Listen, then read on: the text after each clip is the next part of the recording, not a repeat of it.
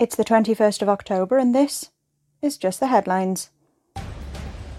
US Supreme Court's Barrett declines to block Biden student loan relief.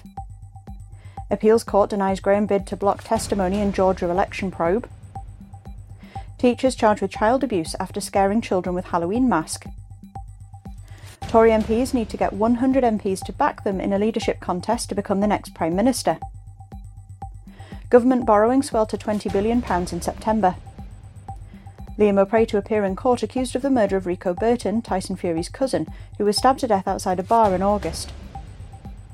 6 in 10 adults are already struggling to keep up with their bills, an increase of around 2.5 million people since 2020.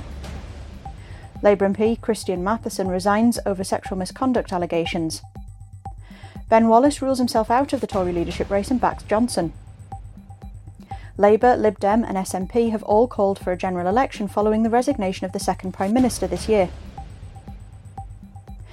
Human remains found in loft confirmed to be those of missing teenager Leah Croucher. Penny Mordaunt becomes the first member to reach the required 100 backers to join the leadership race.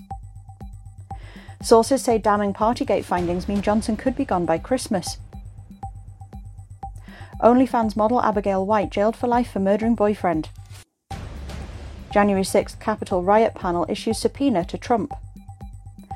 Expert witness told the Lucy Letby trial that a line of gas found on a post-mortem x-ray of a baby allegedly killed by the nurse was an unusual finding.